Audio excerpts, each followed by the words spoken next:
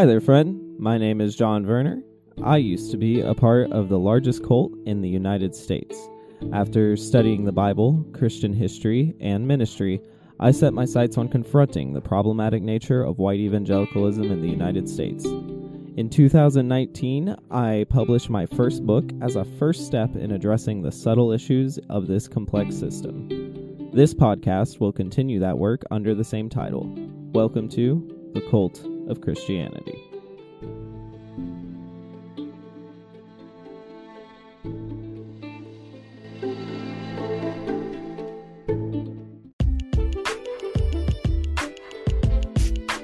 Content warning. While the Cult of Christianity often deals with tough subjects regarding religious trauma and other triggering topics, some episodes may be more explicit than others. This episode contains content that may be distressing to some listeners. This may include multiple mentions of self-harm, suicide, sexual abuse, or other intense concepts. Please only listen if you are in the headspace to do so. Take care of yourself.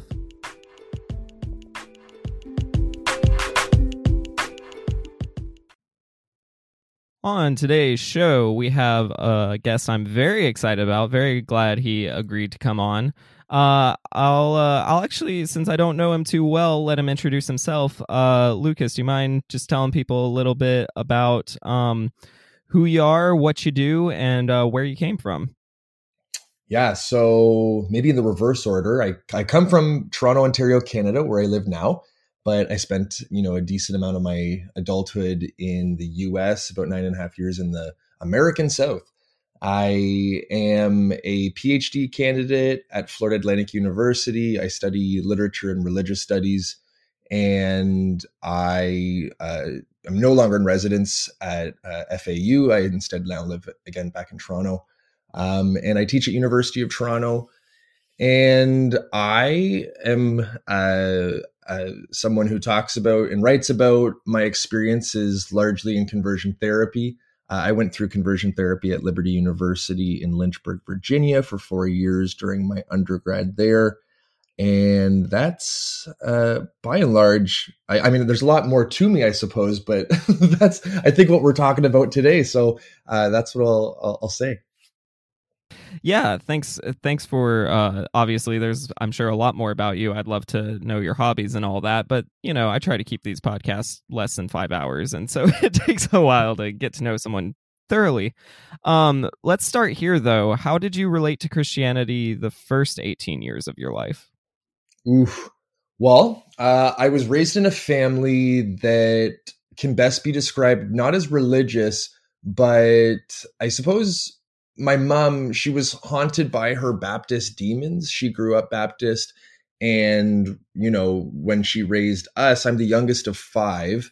When she raised us, she took us to church up until when I was about in grade 2 or 3. And after that, we stopped going to church. We instead just kept going to the cottage, which is our, our second home here in Ontario. And I think that for me, I had exposure to church. I had exposure to Christianity. My mom had taught me my prayers and how to say grace, but that was pretty much the extent within the home. And then when we'd go to church, I'd go to Sunday school and then, Sunday service and all that kind of stuff, up until, again, about grade 2 or 3. And so I had some exposure, but it certainly wasn't anything that was all that robust. After we left church on Sundays, we'd come home and shut the hell up about it. We didn't talk about what, what we learned at Sunday school or in church. My dad was agnostic at best. And he was not someone who really cared, about faith or religion in a lot of ways, or maybe organized religion more accurately.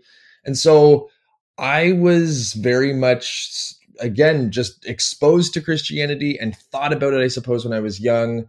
But it wasn't until grade 8 or 9, well, the summer between grade 8 and 9, I should say, that my brother Quinn, he got really into creation versus evolution. And he was like, Luke, you got to watch these DVDs with me. He had bought a bunch of DVDs from Kent Hovind, this creationist down in Pensacola, Florida, who eventually went to jail because he said that the money he owed the government was God's money. But apparently the government disagreed with him on that one. Kent Hovind, he had all these DVDs. So my brother and I watched them. And uh, he after the first one, guys, in the beginning I was like not so excited to watch a DVD on creation versus evolution, but he had convinced me and I did, and so we watched it, and I was like, you know what, this is actually um, engaging, and my grade 8/9-year-old brain uh, decided that I wanted to watch more and learn more, and so I started exploring the weird world of creationism. And as a result of that, I decided that if in fact I believed that there was a God that or intelligent designer, I needed to figure out who that God was. And so, at the time, what I thought was logical was going to the church that I had grown up in. So I went to the church, and I went to youth group first, or first I went to church, then I went to youth group, and then I actually went, I got involved, and I didn't really stop going until after I graduated high school. I was, thoroughly on fire for Jesus, and I had accepted Jesus as my savior, I suppose, early on, in the first few months. And I was hooked. I thought that I had found God. I thought that I was, saved, and the rest was herstory. Wow. Yeah. So is that fire kind of what led you to Liberty University, or did that decision come later? Well, I was raised on a pretty strict diet of anti-American sentiment. My dad was not the biggest fan of the States, and so I didn't really have a desire to go to the States. I was actually first planning on going to Bible college out west. And then I kind of reconsidered, and I was like, well, maybe I should because I should go to a university, not a small Bible college. And so it was between Liberty and University of Toronto ultimately that I was sort of considering, and unfortunately I went to Liberty. But I think for me, it wasn't so much. Well, it was in part that I was, like on fire for Jesus, and I wanted to go and get my foundation in a Christian undergrad, and then go on from there and go to secular school and change the world. But that was definitely I should say a motivating factor. When I went down to Liberty, I visited a few times before going there. I saw all these Christian young people, and I thought, oh my gosh, this looks amazing. Like, this looks like the place I need to be. But a big, sort of catalyst for what ultimately drove me to Liberty specifically was the fact that I knew that they had a conversion therapy program. And I knew this because when I had gone down on those trips, there was, after chapel, there were these advertisements that were on the screens where they played the worship music. And one of the advertisements was about this. It said something along the lines of like, "Do you struggle with same-sex attraction?" And I was like, guilty. And I decided that I was so I sort of took a mental image of the ad and the guy's name who was offering these services. His name was Dane Emmerich, and I thought about it for a bit, and then I asked my friends who I was staying with when I was at Liberty for those weekends, those visits. I was like, so who's this Dane Emmerich guy? Like, what's he about? And they told me, of course, that he was the guy known on campus who helped people with folks who were quote unquote struggling with same-sex attraction, or also folks with porn addictions, which I love in the evangelical world, this idea of a porn addiction, right? It's like someone looks at porn once a month and thinks they're addicted. But putting that aside, this is who, so I decided that I was going to do a little more research, and ultimately, I found out more about this guy, Dane Emmerich. And that was really a big reason why I chose to go to Liberty. I received a scholarship to go there. And so because of that scholarship, I was actually able to financially afford Liberty. But like I say now, in order to get a scholarship, you need to be doing scholarship. And the work that I was doing at Liberty University, the quote unquote academic work I was doing at Liberty University, wasn't necessarily scholarship, in hindsight. But all this to say, it was certainly I was hoping to deepen my faith. I was hoping to surround myself with a Christian community, and but a big reason why I ultimately chose to go there was in fact this conversion therapy program. Wow, that's a very interesting take on it. So, so the idea of the conversion therapy being an appeal makes me wonder, as you're a young adult, how did you relate to your own sexuality and orientation? Oh, I hated myself, to put it simply. Wow. You Yeah. know, I was thinking about this recently, and like what ultimately drove me to Christianity specifically, other than the fact that, of course, I had, you know, a Christian, a vague Christian background. You know, if you think about Christian theology is a shame-based theology. It necessitates that believers understand themselves as sinful, that they are, you know, are what's the word, guilty before God. And because of that, you know, God is good, and because God is good and gave us the free gift of Jesus, that we're saved.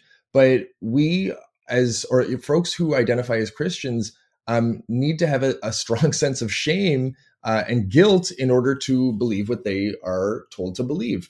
And I think that my internalized homophobia, like my hatred for myself, really mapped on strongly to Christian theology, right? Like Christian theology tells you have to like essentially hate yourself, that you're not good, that you're gross, that you're dirty. And of course, being queer, that was something that both within the church and also outside of the church, I was taught from a young age that I was gross, that I was dirty, that I was disgusting. And so, or I should say queers were. And of course, I had at the time separated myself from queers. I was like, I'm not queer. I'm just struggling with same-sex attraction. And I saw, you know, myself as really like a latent heterosexual who was just dabbling in homosexuality. Right. But I think that for me, like I saw my sexuality as gross because I was told it was gross. I was told that to be queer is to be, you know, outside of the fold of God, that to be queer, you have the risk of getting AIDS, and, you know, these people, these queers are dirty. That's what I was taught for a very long time, both explicitly and implicitly. And so when that's your sort of framing of your sexuality, or the framing of what you know yourself to be but don't want yourself to be, you of course try your best to run from it. You try your best to get around that and find a way to just be like everyone else and to be straight. And a lot of people have asked me in the past, they're like, so did you really think that going to conversion therapy would work? It's like, well, of course I thought that it was going to work. Why else would I go? And at the time that I was going, and the time before that I was contemplating going, I was desperate to escape myself. I was desperate to get outside of my sexuality and get around it, because I was told that if I were to be a Christian, I could not be queer. So this dichotomy that was set up for me forced me to choose, because, you know, you can't choose God and sin at the same time. So, again, within the Christian imagination, emphasis on imagination. And so when the choice is between you and God, you of course choose God, right? Like that's what you've been told you have to choose. And so I chose ultimately to flee my sexuality, or run from my sexuality, and go and run into the arms of God, and, you know, be a straight person, or try to be a straight person, which of course didn't work out so well. Yeah, I would assume not. You know, I think you brought up a great point in that you have to be ashamed to believe what they believe, and in some sense you got to be ashamed of all sexuality, and there's like this very narrow version of sexuality that's acceptable, like this monogamous, married, patriarchal type sexuality is like the only thing that flies, Mm-hmm. supposedly. But that's interesting that you, like, so were you, did you find, to me, putting myself in your shoes, I feel like there would probably be some feelings of, man, I'm like even worse than average. Did you feel anything like that because of your quote unquote struggles with same-sex attraction? Oh yeah. I mean, there was even one time, there was this youth group leader. She was like in her 30s and I was in high school. She used to like tell me a lot of stuff, which looking back is so bizarre, that she was confiding in a teenager. But she, one time, all of her romantic interests seemingly had turned out to be gay. All these guys that she liked in the church or at Bible college or whatever, they all turned out to be gay. And of course that probably hurt her because she probably thought that it was her fault. And it's like, no, like this isn't about you. But anywho, so she one time was telling me about all these guys that she had liked who all turned out to be queer.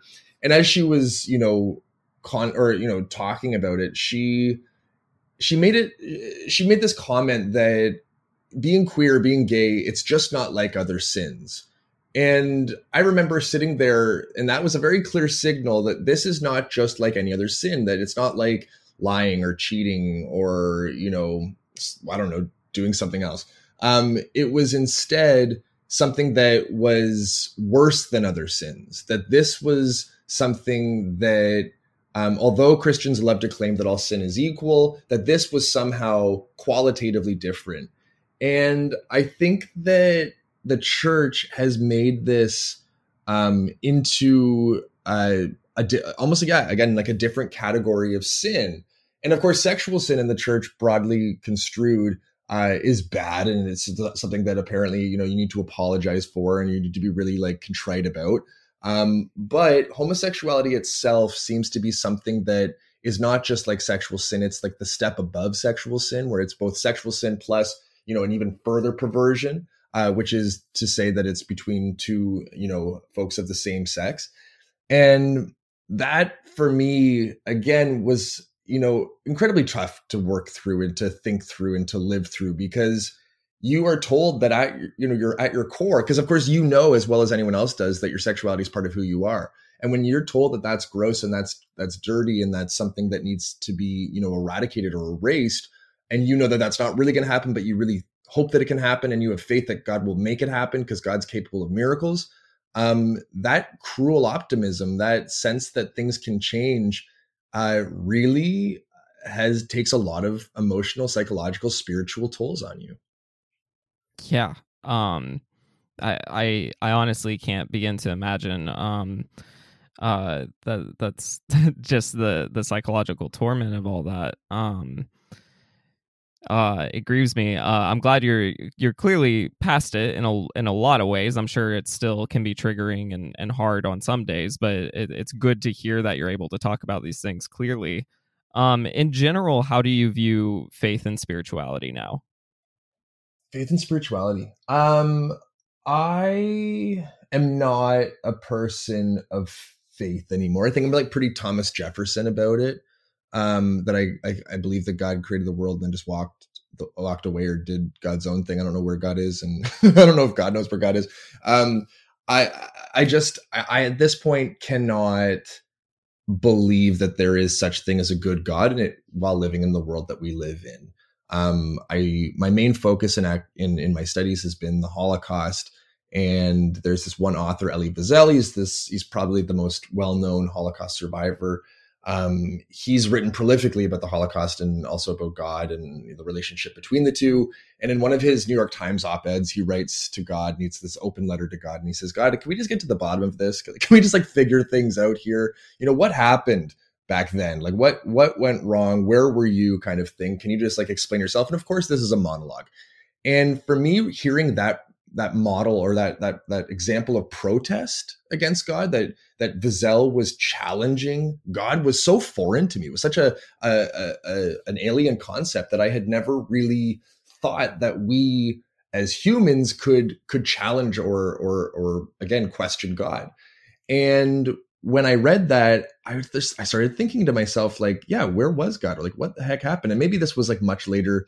This realization of mine, like, this question, where was God, was way too late. Like, why didn't I think of this earlier? But for me, maybe I'm a late bloomer, and I started thinking about it. And I remember it was at the same time that I heard someone use the phrase "too blessed to be stressed." And it was something in regards to, or like blessed or something like that. It's one of those like hashtags. And it was something in regards to this gal. She got like a free Starbucks coffee. And I remember sitting there thinking to myself, you're claiming that God blessed you by giving you a free Starbucks coffee? Because like, within the Christian imagination, the idea of a blessing is something that's an active gift that God actively bestows onto people.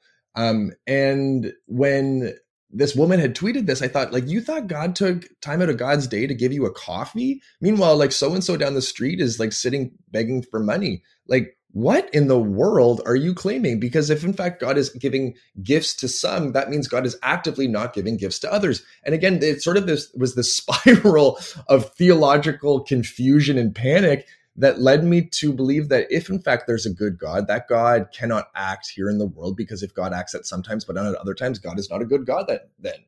And maybe there's the fiction that I'm willing to uphold, that there is a God and that God just can't act anymore for whatever reason. And that maybe that fiction is exactly that, a fiction. But I'm at this point sort of much more attracted or convinced by that narrative than the narrative of God being a good God, and following through on miracles and inner, or sort of what's the word, acting here on earth. And so for me, I don't have a personal faith or sort of spirit. I don't have a set of spiritual practices today. It's not something that concerns me. It's not something that I'm interested in a lot of ways, but I'm super interested in the beliefs of others. And I'm super interested in why people believe what they believe. And that for me has become an academic line of inquiry, that I do enjoy talking about these things. I do enjoy thinking about these things, but certainly not for myself anymore. Instead, I think that these are questions that are important for a lot of people, and they need to be talked about by a lot of people, because they have real world impacts. And if we see, the state of, let's take America as an example, the impacts of evangelicals in politics, right? Like these beliefs, although we might not agree with them or believe them, are important to understand and talk about, because if we don't understand a massive, voting bloc within, again, the U.S. specifically. Yeah, absolutely. This is a lot of my motivation for talking about it, even having left, is it impacts us sociologically on a massive scale, no matter how small the group one thinks that it is.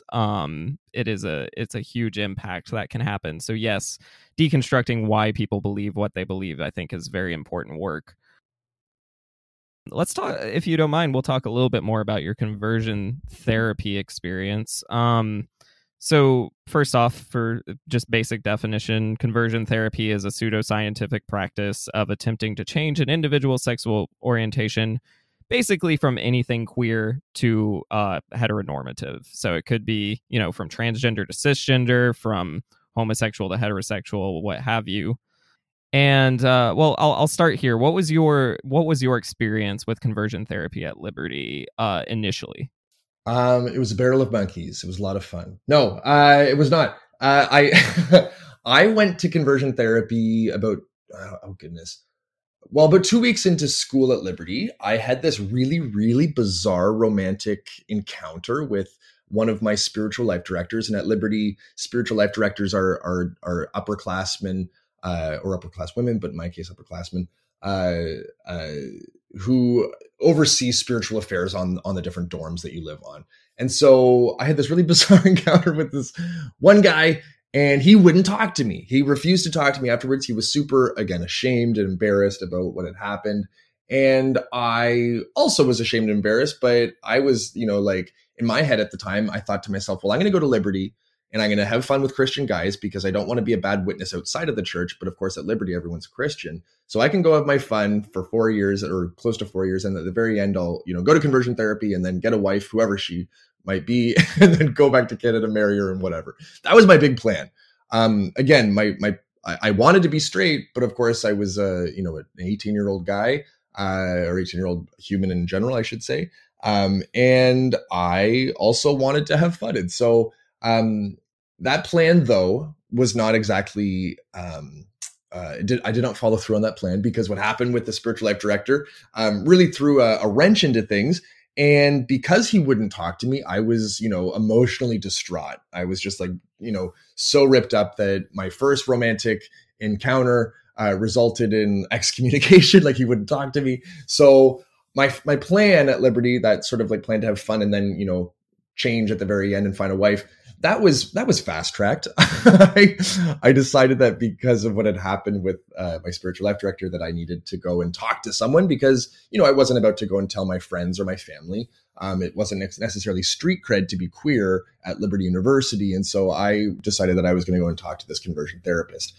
So I went and spoke with him, or I made an email, I should say, to go talk to him. It was like an email that was trying to conceal my identity. I didn't want him to know it was me, and I didn't want to use the email I applied to the school with. So I used instead a fake email that I had made, and it was something like Texas football fan or something like that. It was just like as far away from me as 18-year-old Luke as possible, like the kid from Toronto who never enjoyed, or I guess had played a little bit of football, but never really enjoyed it.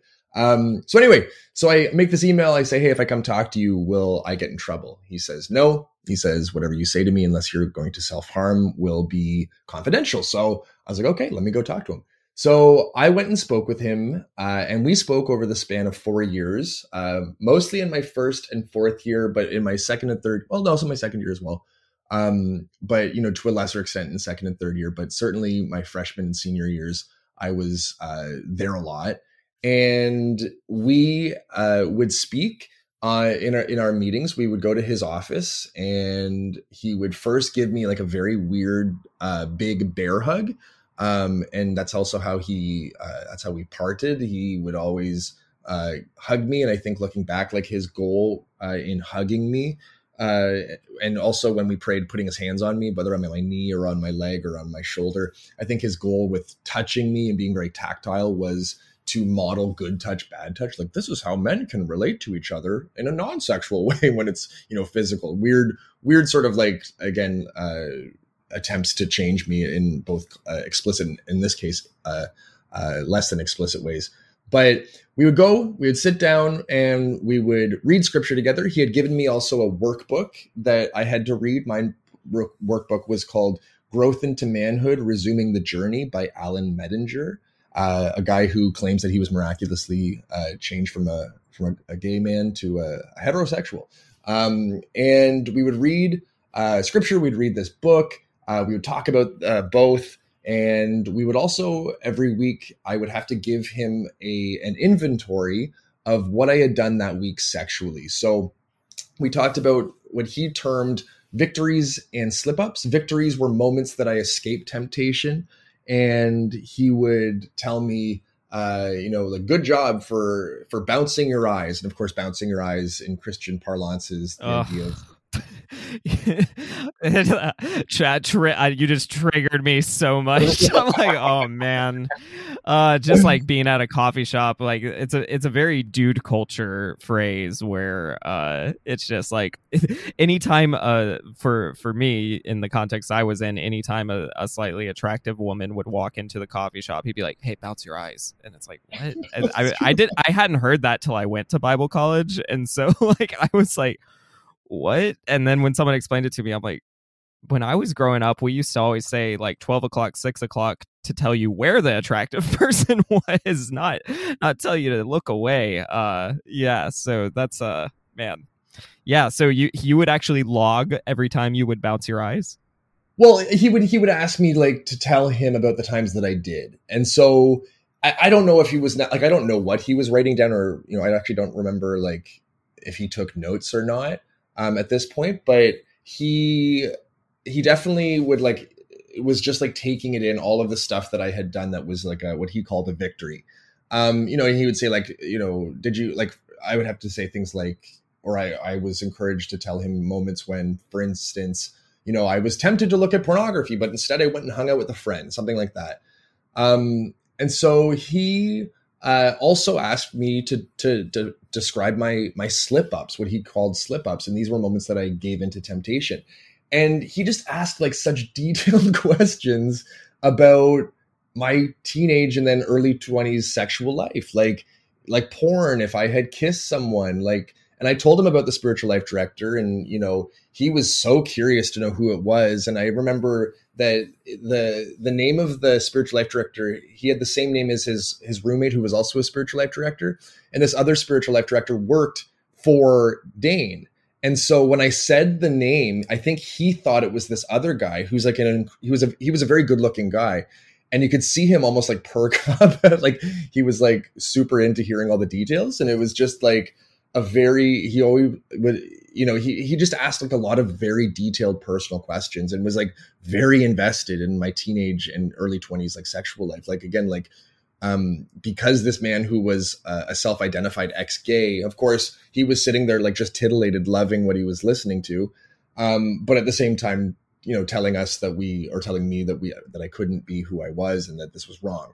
And so it's some weird secondhand gratification. I'm only assuming that defined his time listening to me recount what I had done. And so, and then we would also, he would tell me certain things that were good for me, like, how to walk, how to stand, I should be playing sports. I should be doing things like carpentry and all this kind of stuff. Hold on, specifically carpentry? Well, that's actually, it was a quote from the book, the Alan Mettinger's book. Wow. And I was like, you want me to do woodwork? Like, what are you talking about? Yeah, woodwork is an unfortunate pun there, but yeah, yeah, I am. That's so, gosh, oh man, I hate it because I can just hear like the toxic masculinity and all of it, and yeah, there's like, I think it expands beyond just this conversion therapy where there's like just this weird bro culture of like, yeah, if you're feeling anything sexual, make sure you just work out more or something. Yeah, it seems especially damaging if you're trying to do it specifically for converting someone to a heterosexual lifestyle. Very problematic, my goodness.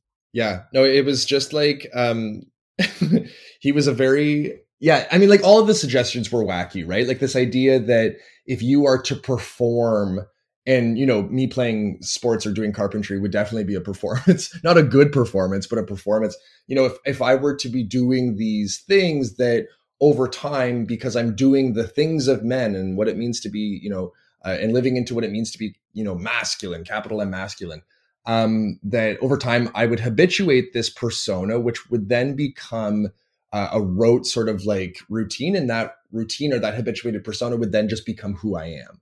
And that was the undergirding logic behind all of this, that if I were to do the things of men and live in the world of men, then I would become a man, because according to this thinking, I was, a half-baked man that needed a little bit more time in the oven. And the way to again, be fixed was to do the things that men do. And of course, this didn't work. And of course, this was, wildly unsuccessful and led to a lot of frustration and anger and self-hatred and, fun things like that, anxiety. Because even, when you're told you have to perform and you are performing on a daily basis, right? Like you're literally at a school where it's not, it's punishable to express your queerness.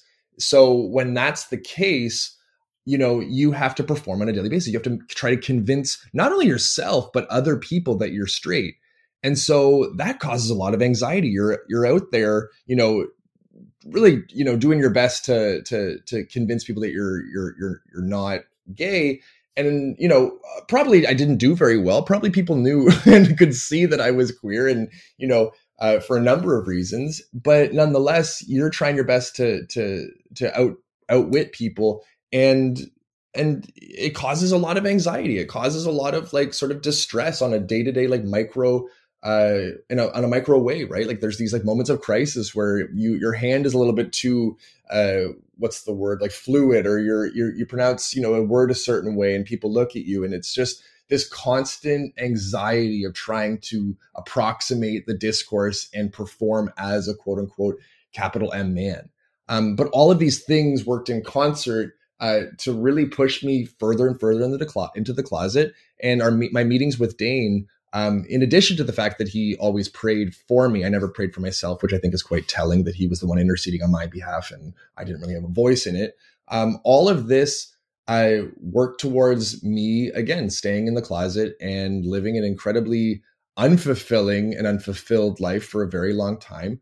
And these were also the enduring fruits, right? All this shame, the guilt, the anxiety, the fear, all of this was what I was left with after I left Liberty. Yeah, I can imagine. So, well, first off, when did you decide to stop doing these kind of, when did you, I guess, quit conversion therapy, not just necessarily formally, but stop like kind of just shaming yourself all the time for all the feelings you were having?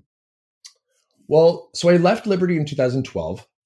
I had graduated in May of 2012, and I decided when I moved back to, so I moved back to Ontario. I went to McMaster University after I finished at Liberty. And it was there that I was essentially leading a youth group. Like the church didn't have a youth pastor, and I, in some ways, stepped up to be the one who led or co-lead Friday nights, like when they had their youth group. And so my friend and I, we were the ones who, led this youth group essentially. And of course, in the Christian imagination, when you're told you can't be queer, you have to choose God over being queer. That part of you is just pushed aside. So for my entire time at McMaster, my entire year in Hamilton, Ontario, I was doing my best to just push that part of me aside. And I wasn't going to anything formal. Like there really weren't any formal gatherings or, gay conversion therapy, like spots or places to go or people to speak with. So it was mostly just me trying to like navigate this by myself in a lot of ways. Though my best friend at the time, Quinny, he knew about it, and we talked about it, a decent amount. But nonetheless, it was this year of like really a lot of anguish. Like it was a time when I was left with the tools that Liberty gave me, of course, the tools that did not work.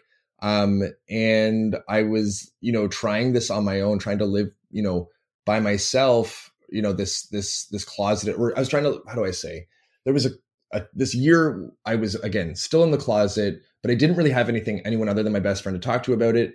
And even with talking to my best friend about it, of course, that wasn't helping in a lot of ways because there was nothing that he could do. There's nothing that he's able to do to make me, become straight. And so I think that it was just a year of a lot of, again, anguish, but also a lot of questions. And because of all the questions I was, thinking through and trying to work through, I decided that I wanted to go to divinity school. And so I applied to a number of divinity schools. And then I eventually went to Vanderbilt Divinity.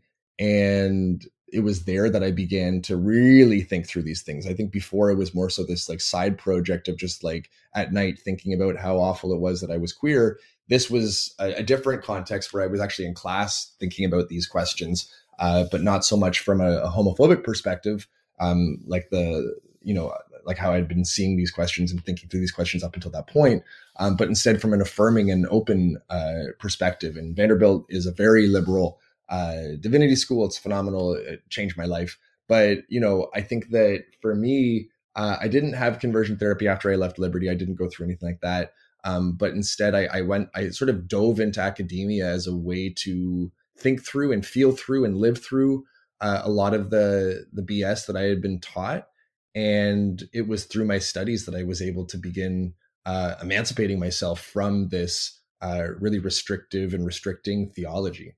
Well, praise be God that you did. I'm very, very glad that you were able to have an outlet to sort through the BS.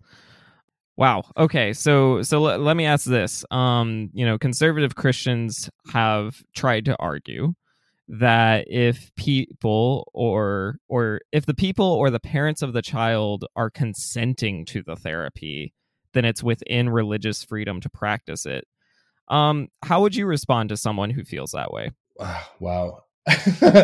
I truly do wonder like how I would respond in the actual moment. But from this perspective, from where I'm sitting today, I would say first and foremost, abuse should never be an option. Conversion therapy has, as most people are aware, literally never worked, right? There's never been a time when conversion therapy has worked. So the efficacy rate in and of itself is abysmal. And to put someone through a practice that has literally never worked, but has been proven to cause a number of psychological and emotional issues, including anxiety, including depression, including suicidal ideation. If those are the consequences, or those are the fruits or the byproducts of this quote unquote therapy, then you have to wonder, how good is this therapy, right? So if it's never worked, but instead is only adverse consequences, that in and of itself should be a signal that this is not something that a parent should pursue. Second of all, conversion therapy, according to a number of estimations, is torture, right? And so like, I'm not saying that all conversion therapy experiences are torture, but there have been a number of documented cases that are classified as torture. So for a parent, particularly a loving parent, to put children through such ineffective, harmful, and literally torturous practices is, I would call, bad parenting. So there's definitely that. These are like maybe the three main reasons that it doesn't work, that it's harmful, and that it ultimately can be identified as torture. Those would probably be where I would start with such a parent. Yeah, absolutely. I have referred to conversion therapy as torture before, and I really can't see it another way. I think it's what the data bores out, and in some sense, it's what common sense tells you. Because in general, therapeutic practices are for a person to explore their own feelings. That's not what conversion therapy is. In fact, it seems to be almost the opposite. Yeah, it's funny too with like what you're saying about like therapy being something where you work out your feelings, whereas this one it's like you're told what to believe, you're told what to do, and you're told what to think. Whereas therapy is sort of the inverse. And what I always say about therapy, or conversion therapy specifically, I should say, I always say that you should never have to go to therapy after going to therapy. Like that doesn't seem to be all that. That doesn't seem to make much sense. No, it truly doesn't. And yeah, so it's very hard to get that through. Here's another thing I just wanted to touch on briefly. There's different forms of conversion therapy, but all of them kind of use either psychological, physical, or spiritual interventions. So conversion therapy was especially brutal decades ago. I mean, there were most often using shock therapy techniques. There's a content warning at the beginning of this episode, and if you don't want to hear this, feel free to fast forward 30 seconds. But they used to like shock people in the mouth so that there wouldn't be burn marks on their arms. And so like this is some pretty intense, horrifying things that were going on. Now, granted, there were all sorts of bad practices in therapy in general, but it was especially bad in conversion therapy. Another common technique was to hit people on the head with Bibles. And which can hurt. Bibles are pretty heavy. And so this still does happen, including internationally, but it's definitely less common. More common is kind of like the conversion therapy experience you were describing, where it's more psychological. But are these less violent versions of conversion therapy any less harmful, do you think? So I'm always wary to make like a hierarchy of suffering, or say like I suffered more, I suffered less, kind of thing. But at the end of the day, like I do know that my experience of conversion therapy, which did not include shock therapy, did not include any sort of like physically violent elements. There were, of course, like physical elements in the sense of, again, like touching and like how to stand, how to sit, how to walk, all this kind of stuff. And I mean like violent in the sense of like, hurting someone or hurting me. That didn't happen to me. But I don't claim to say that my experience was as bad as some of my other friends' experiences. So in one breath I say I don't want to make this hierarchy. In other ways I'm like, but mine wasn't as bad. But what I will say is that regardless of like the level of intensity or severity, and I do have friends who up until recently, their experience in conversion therapy in the early 2000s included shock therapy. Like this is something that, yes, it was more prevalent before, but it is something that still happens. And I do know people who have experienced this. And I know someone who had to reenact his rape. So there are like really, really violent and disgusting and abusive practices that still endure. But in regards to your question of, is this still something that is psychologically damaging? Yes, absolutely. Right. Like for the people who didn't go through anything with a physically violent element, these are people who I know a number of these folks, and I know the issues that they have to deal with. I know, the psychological and the traumatic issues that they have to endure today. And so, when these folks have PTSD, when these folks have clinical depression, when these folks have clinical anxiety, and, the list goes on, and these folks have, in some cases, attempted, to complete suicide. With all of this being said, I think it's it's what else can we say but the fact that this is damaging, that this is violent, that this is traumatic, that this is abusive. And so, yes, conversion therapy has changed over the years, and yes, there is less of a physically violent component, but nonetheless, this is something that really does cause lasting damage. I couldn't agree more. And yes, you never want to create a hierarchy of suffering because we can't all experience everyone's suffering and know the complete impact that it has. But one thing that the data certainly bears out is that the psychological effects, regardless of the amount of violence, tends to be very similar effects, like you were saying with PTS and with yeah, just anxiety and suicidal ideation and depression. And this is real stuff, you know, for I think a lot of Christians, it's that world out there that only the, like, you know, few among us will ever even have to deal with. But these practices are very, very common. And in fact, only 20 states in the US have banned conversion therapy, and they've only banned it for minors, which I think needs to be talked about more. And you know, no states disallow it for adults. And in my worldview, this is basically allowing legal torture. So, but to change laws, you have to change minds first. So this is a question I have for you. Which do you think is a better approach, if there is such a thing as a good approach to this? Is it trying to convince people that there's nothing wrong with being queer, or focusing on how bad conversion therapy can be? Because, you know, there's an element of, like, we just gotta change minds to get this illegalized, that just for harm reduction's sake. So is it better to just try to change the entire worldview, where it's like, hey, there's nothing wrong with being queer, it's normal, it's not like this scary disease thing? Or should we just really focus on, hey, conversion therapy is really bad, it needs to be illegal?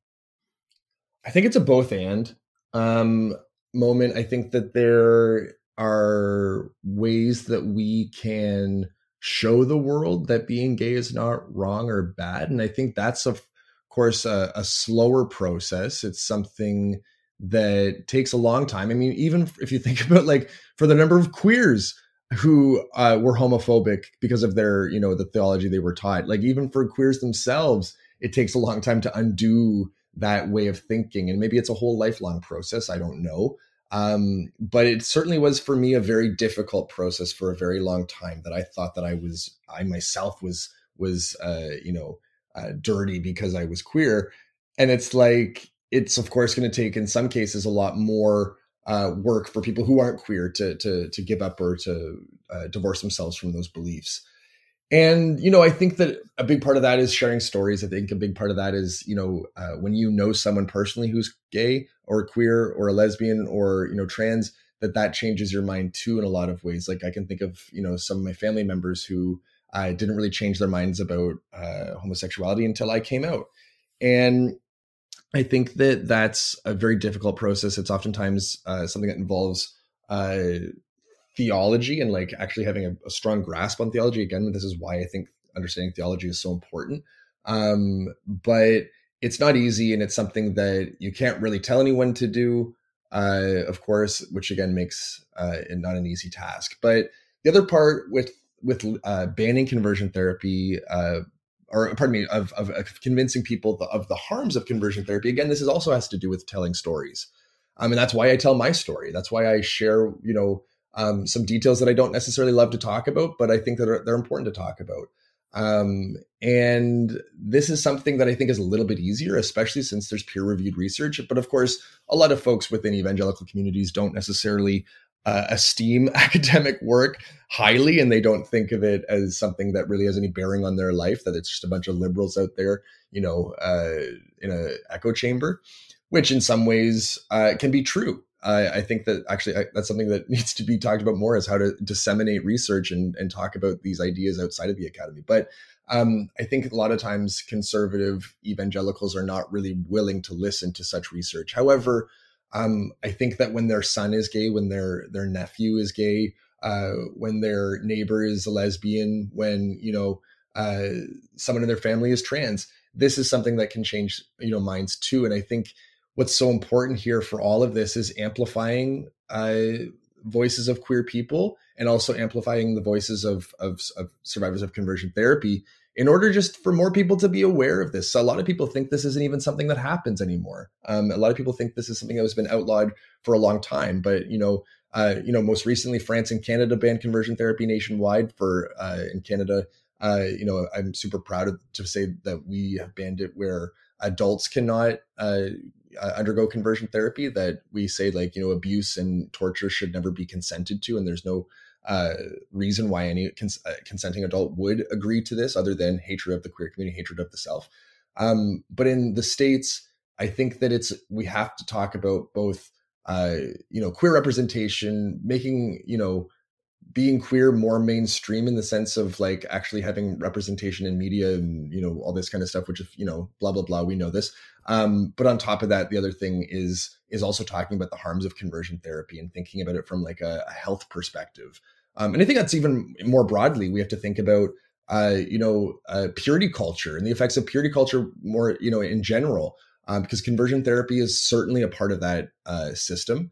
And we have to think about the health consequences of purity culture and where that leads people. But all this to say, I think it's both and. I certainly do too. You definitely have to, walk and chew gum at the same time when you're talking about these issues a lot, because you don't want to either or it. That question is only a curiosity of mine, because I do know there's Christians who are, I would, pretty bigoted, but would say they're against conversion therapy. And so like there's a part of me that's like, man, can I activate that part of them? Can I like investigate more into that? There's almost like a drive to try to just mitigate harm as much as possible, as quickly as possible. But I think you're right. I think a lot of these processes are super slow. And the other point that you brought up, which I think is very observable, is people are just not always exposed to like people who are different than their subculture. Evangelicalism, basically it creates a very narrow view of what life is and what people are. And so if you're in a part of the world where you only see people who are like you, it's pretty easy to view the others as something that is other. But you're right. Usually when it happens in the family, even if they stay bigoted or don't necessarily become wholly accepting people, their views tend to change at least somewhat. And again, we're forward is forward no matter the pace. So like it's a lot to, I was bigoted for a long time, and I'm sure you would say you were too, like there were a lot of really homophobic feelings I had for a long time. And it did take more exposure and rethinking and listening more to get where I am now. And I'm sure I still have tendencies from my, upbringing that I'm still working through to get out of my, neuro paths. But yeah, so thank you for sharing all that. But yeah, it's a slow process and it can feel very defeating, but I agree with you. Stories have to keep being shared and keep being amplified. Yes, sir. So let's talk about some special issues with the evangelicals you and I love so much. It's worth noting that conversion therapy has kind of fallen by the wayside, even in their circles. They don't like using that term. They like using the term reparative therapy or other ideas that sound like that, because they don't want to be discredited. But I find it interesting that both those words are used, right? Conversion and reparative, because that's quite linguistically evangelical. Because they think all people need to be converted or repaired to their system. So are evangelicals able to see anyone outside their system as having value? It's one of those things where they say the one sort of like recurring mantra here is that like they're only able to love the world because God loved them, or like they're only able to love like people because God loved them. And it's like, really, like you weren't capable of loving people? Like you had to have like God love you first, or at least be alerted to like the idea that God loved you before you could love others. Like what in the world sort of like tomfoolery is that? But I don't think that evangelicals really see people as people in a lot of senses. They see them as opportunities to save souls. They see them as souls that They're like, I just want this soul to be secured in heaven, or like that, that this person knows Jesus. And past that, I don't really want to know anything about them. I don't really care to make their lives here and now all that much better. I just want to know or believe that they're going to be in heaven.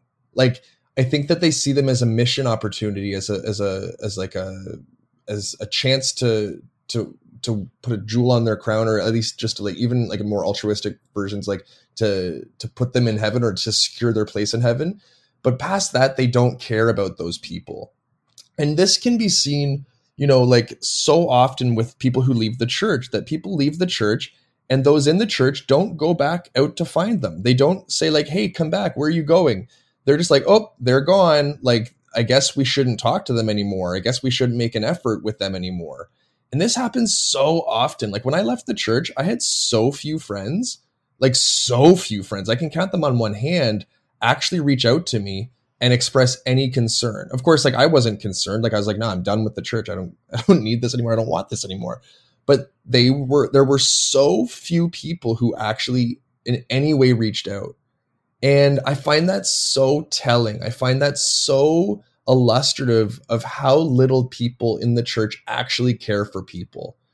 They care about each other. They care for themselves. They are invested in reinforcing the boundaries between outside and inside. And if anyone does leave that system, then that person, well, they did their best. And it just shows how thin and how unsubstantial these relationships that they have with people outside of the church really are. Or even within the church, right? Like that it took that person saying, hey, I don't want to be a Christian anymore to break up the friendship, right? Because and a lot of times it's the person who's leaving the church isn't necessarily trying to say like, hey, I don't want to be your friend. But when the people who are in the church see that people are leaving, they don't care. They don't give two hoots about these people, and they don't do anything to, again, quote unquote, retrieve them back to God, or like, bring them back to God, or what they think to be the right side. Which again, I just think that, we outside of the church, those who are not Christians, those who are not evangelical, we're not really seen as flesh and blood humans. We're seen as like eternal opportunities. And when that's the case, people who are outside the church, of course, they don't want to be a part of that. Of course, they don't want to be in community with people like that, because it just is not appealing. And it's like when my personhood is not recognized for what it is, like I don't want to be a part of that. When I am seen as Luke, but not as gay, like I'm they turn a blind eye to my gay side, or what, as if there's a side that's gay, it's all gay. But like, they kind of overlook that and then look at the rest of me.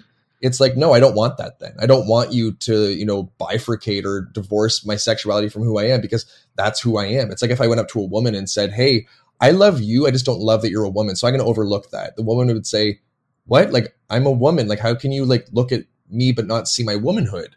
It doesn't make sense. It's the impossible bifurcation of like, yeah, the love the sinner, hate the sin thing, that really doesn't make any sense. Because it's one thing to be friends with someone you disagree with, to be able to forgive someone for like an infraction they committed either to you or to someone else and still be their friend. It's quite another thing to say, I love the ideal of what I think you could be.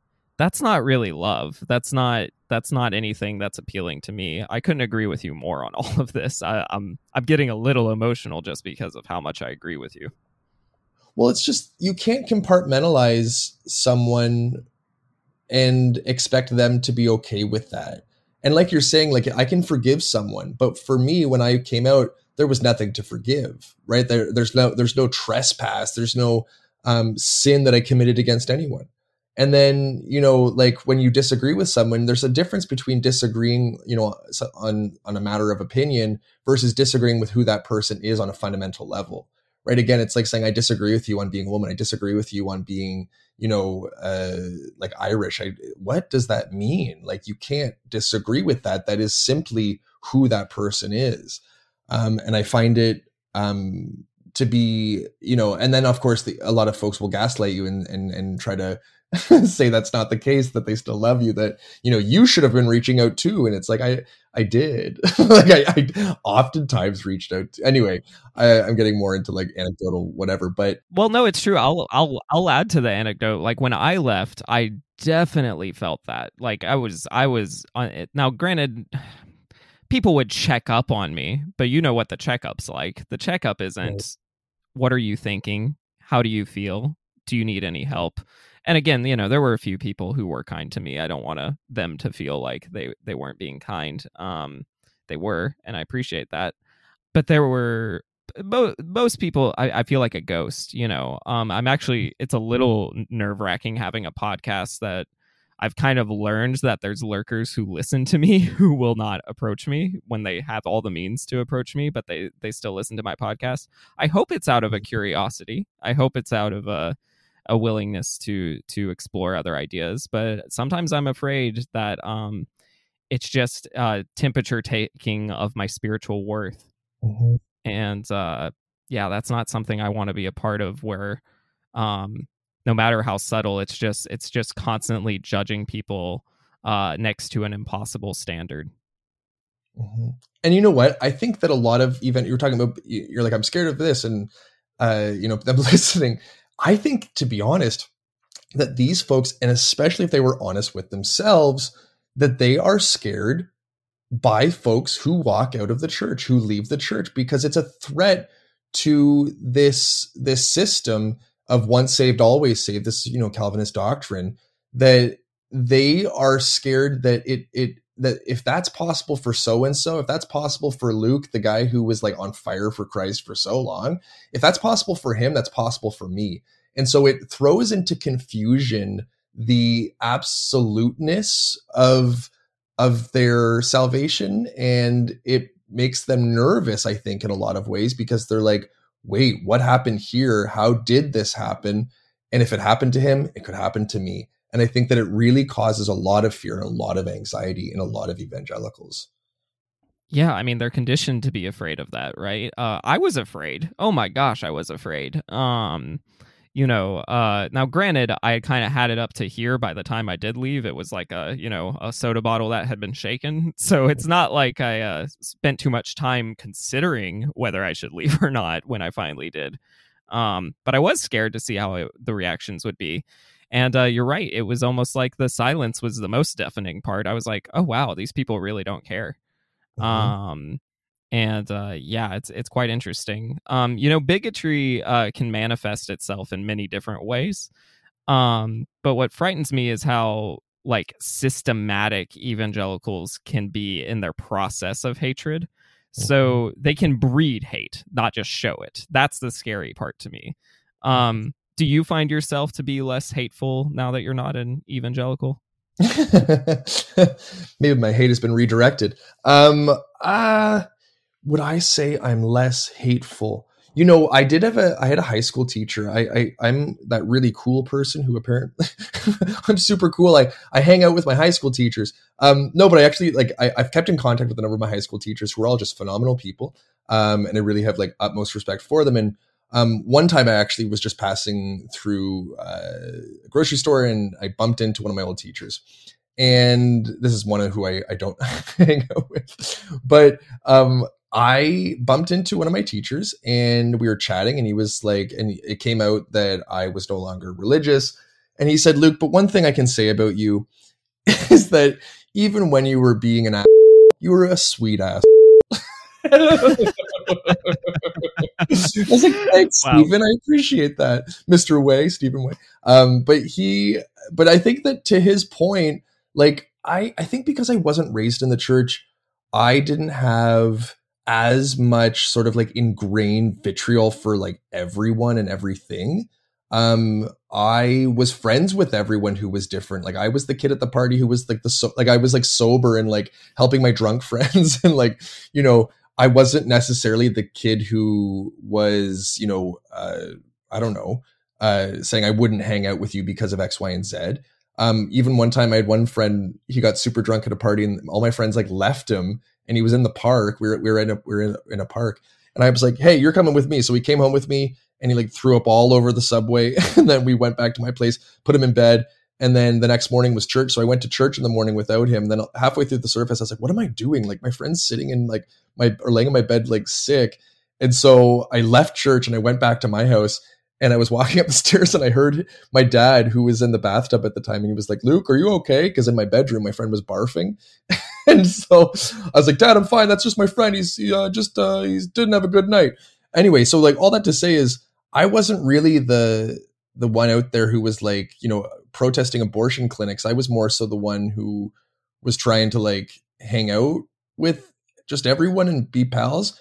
But nonetheless, like there was an undergirding or like motivating like resentment towards others in some senses, right? Where I thought like, I used to think like feminists, they were so bad because they were out there like preaching some sort of like anti-gospel gospel. And so I think that in some ways I wasn't really fully a part of that system in that sense. In other ways, I absolutely was. Like I was completely invested in so many ways in evangelicalism and the theology that was being espoused and the culture surrounding evangelicals. But I would say that after evangelicalism, I don't know. Am I less hateful? I don't know. What do you think? What about you? Yeah, I say I am, but I think you brought up a great point, because I can also relate to kind of being the one who I was like, I was writing in our academic journal at school, like, hey, my trans best friend isn't doing anything explicitly against scripture. And then people are like, how could you say that? And so like there was always a hint of me that was like, I would never protest at, Planned Parenthood. Like that was definitely not something that was ever interesting to me. And I thought in a lot of ways I was fighting bigotry within Christianity while I was in it. Like I would point to people. I did say I'm a Christian feminist. I did say all those things. But for me, where I land on that question is I'm like, yeah, and I trust me, I still get frustrated, most of all by evangelicals, right? But what I've found is my tendency to look at people for themselves as people instead of how do they relate to God, or how do they relate to my faith, or how should I approach this person about Jesus? Like those questions bred hate in me, whether I was realizing it or not. Because I just saw people, like you were saying earlier, I did not see people for people. I didn't even see myself for being a person, right? I mean, I had a lot of self-hatred when I was in evangelicalism. And hate starts at home. If you hate yourself, odds are it's going to be kind of hard to not hate other people sometimes. You just project it out so much. So I would say yes, but certainly with the caveat that I'm still a human who struggles, and I have to work really hard to see the humanity in people of faith specifically, because of kind of my religious trauma. Like it's something I have to work on to not kind of stoop to the level and other people who have a different faith than me, and remember who I was, and have that kind of empathy. But it can be tough to do. I think you're absolutely right. This idea of self-hatred, that's something that I don't have anymore. I was talking, recently about how I used to just believed that I, at my core, was bad. There's even that verse in Isaiah that says, your righteousness before God is like filthy rags, right? And that ultimately this is, filthy rags back in, the time in which Isaiah was written was, another way of saying a used tampon. And so like your goodness, what you do that is you believe to be good is like a used tampon before God. And so I thought, and I was told I had to think, that what I did and who I am was disgusting. And again, that's being queer and sort of the homophobia, internalized homophobia, mapped on really strongly and really easily to that shame-based theology. But I definitely thought I was gross. I definitely thought that I was, disgusting. And now I think there are parts of me that need to be changed. There's no doubt. Like I have parts that, that I need to improve and not be, and to be better. But I don't hate myself. I'm not sitting here like really like harping on all the bad things about myself. I just know that there are things that need to be changed, of course, but that's about it. And you're absolutely right. It's the self-hatred that I think really that I resonate with that. Yeah, I still struggle to. I always tell people, I'm like, I struggle to love myself. I'm closer to accepting myself, but I do not hate myself anymore. And like that was just what evangelicalism was for me in a lot of ways, was just hating myself. Um and even, or being apathetic. Like those were my two options. My two options were, I'm communing with God, so now I hate myself, or I'm just going to be an apathetic person and quote unquote sin all over the place and not give a crap. And that was the darkest side. And I think sometimes people are like, how can Christians be such hypocrites? Because it's exhausting to try to live up to an impossible standard, and it does make them act out in horrible, abusive ways. Because of all that pent up inability to authentically explore themselves. It's certainly happened to me. And I'm very glad I'm out. And I don't think I'd be who I am without it. Yeah. I think the reason that evangelicals are so fixated on these standards, especially standards like heteronormative patriarchal ideals, is it makes groups more monolithic and easier to control. So if you can control just the man of the house in that system, then you can control the whole household. And it's a lot easier to manage one person than 5 or 6. So what do you think? Am I seeing too many patterns there, or is there something kind of cultish in how that bigotry plays out? No, the idea that evangelical necessitates a monolithic identity and groupthink is absolutely spot on. I think about the idea of how diversity within evangelicalism is not something to be celebrated. When you have someone who, again, like sexual diversity, gender diversity, racial diversity, like how many churches are actually racially diverse, and those that are oftentimes whitewashed. It's sort of there's this whiteness that bleeds into everything that is championed and seen as godly, because anything that's not is different, and anything that's different is scary. And evangelicalism has an answer for everything according to in their own estimation, right? That good, evil, right, wrong, of the devil, of the enemy, everything is so black and white that difference troubles some of these dichotomies or these binaries. And evangelicalism really reinforces these and pushes for these because it makes the world easy, right? Like it makes the world simple. If you can have the answer to everything, if knowledge is a way of controlling things, or your perception of reality is a way of controlling things and saying this fits in here, this doesn't fit in here, and if anything is outside of this, then we don't want this, and this is wrong. It makes the world really easy to understand and controllable. It makes it also really safe and secure, that when you have the answers to everything, you know where everything goes. It's comforting. Like you feel good when you're able to you sort of categorize everything and keep everything in order, quote unquote. But I think those are a few of the reasons why evangelicals are so insistent upon these norms and these Christian culture norms, because again, it makes it easy, it makes it orderly, it makes it controllable, and it makes it comfortable, safe, and secure. Yeah, the leaders and the followers almost get two different things out of it, I think, in the way, like, I relate to so much of how you just answered that, because the leaders, it's easier to control, but the followers, like you're saying, there's a level of comfort there, right? It is so much easier to grieve death if you're just like, oh, well, Jesus has this perfect standard that he's analyzing everyone's death, and if the person was saved, then I'll see them again, and if not, it's justified. Like, if you have that mentality, death is somewhat easier to cope with, although sometimes it becomes rather apparent that the messaging of evangelicalism is not enough to make you feel satisfied when the death of a loved one happens.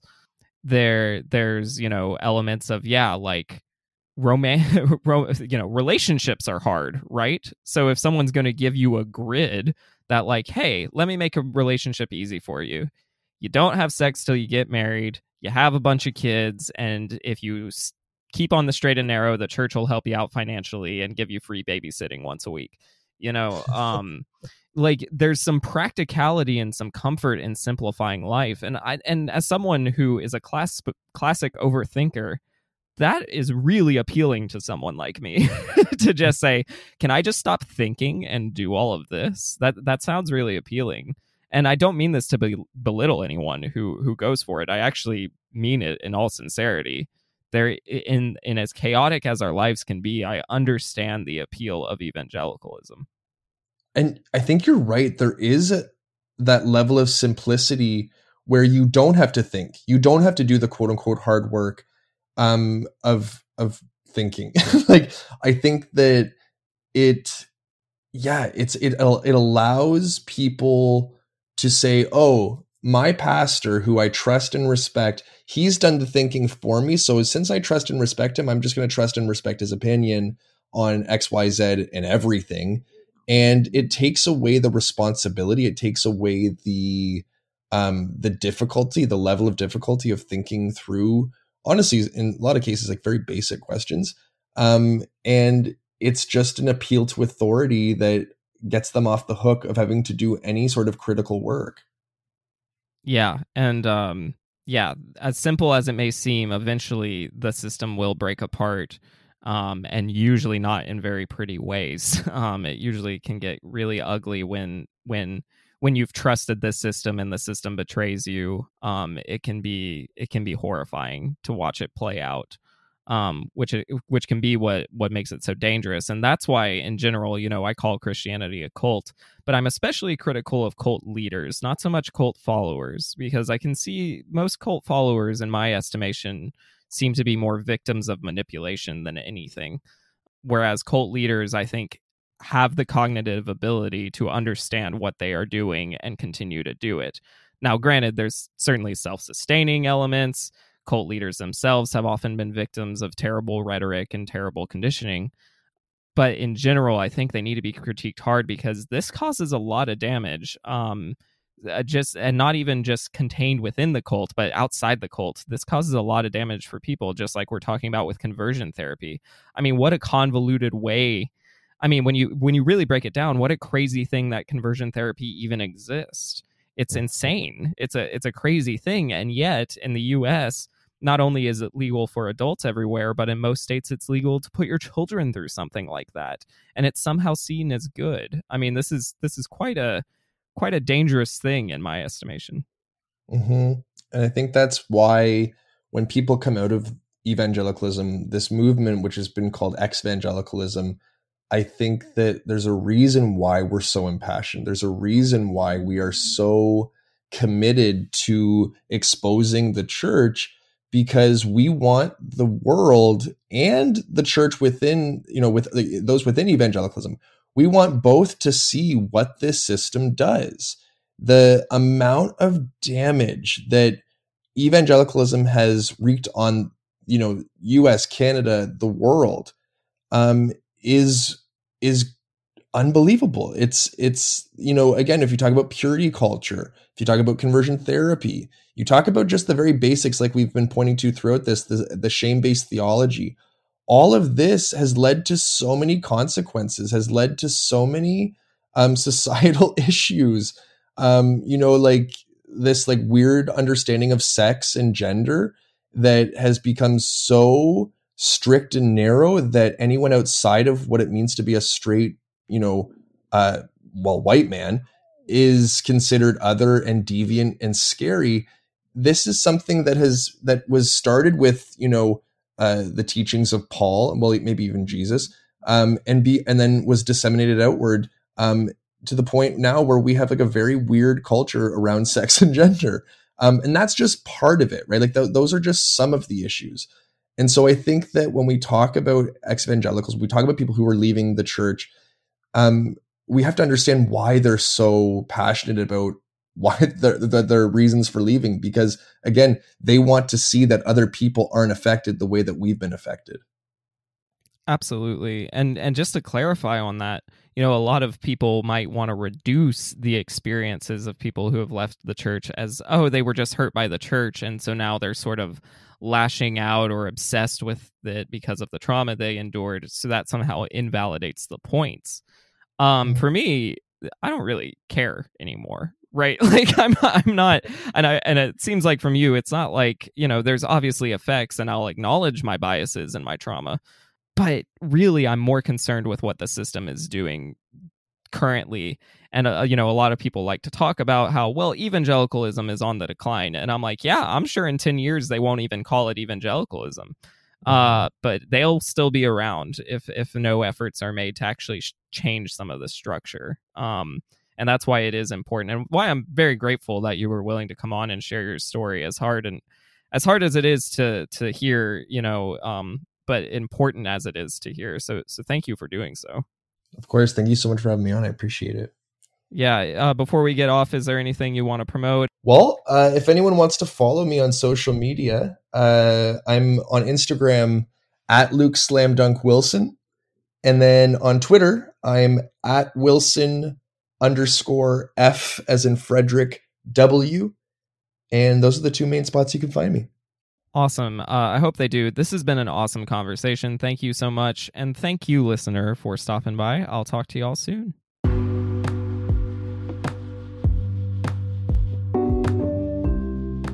If you wish to learn more about what's going on in my life, or wish to purchase my book, go to thecultofchristianity.com. If you'd like to support this podcast, please continue to listen, follow, share, and consider subscribing for additional content. For only $5 a month, you'll have access to 2 additional shows, Parsing Propaganda, where I review and critique Christian content, and Art, where we try some amateur religious trauma therapy. Every subscriber becomes a part of something bigger than this podcast as we endeavor to hold churches accountable, speak the truth boldly, and most importantly, love others despite our pain.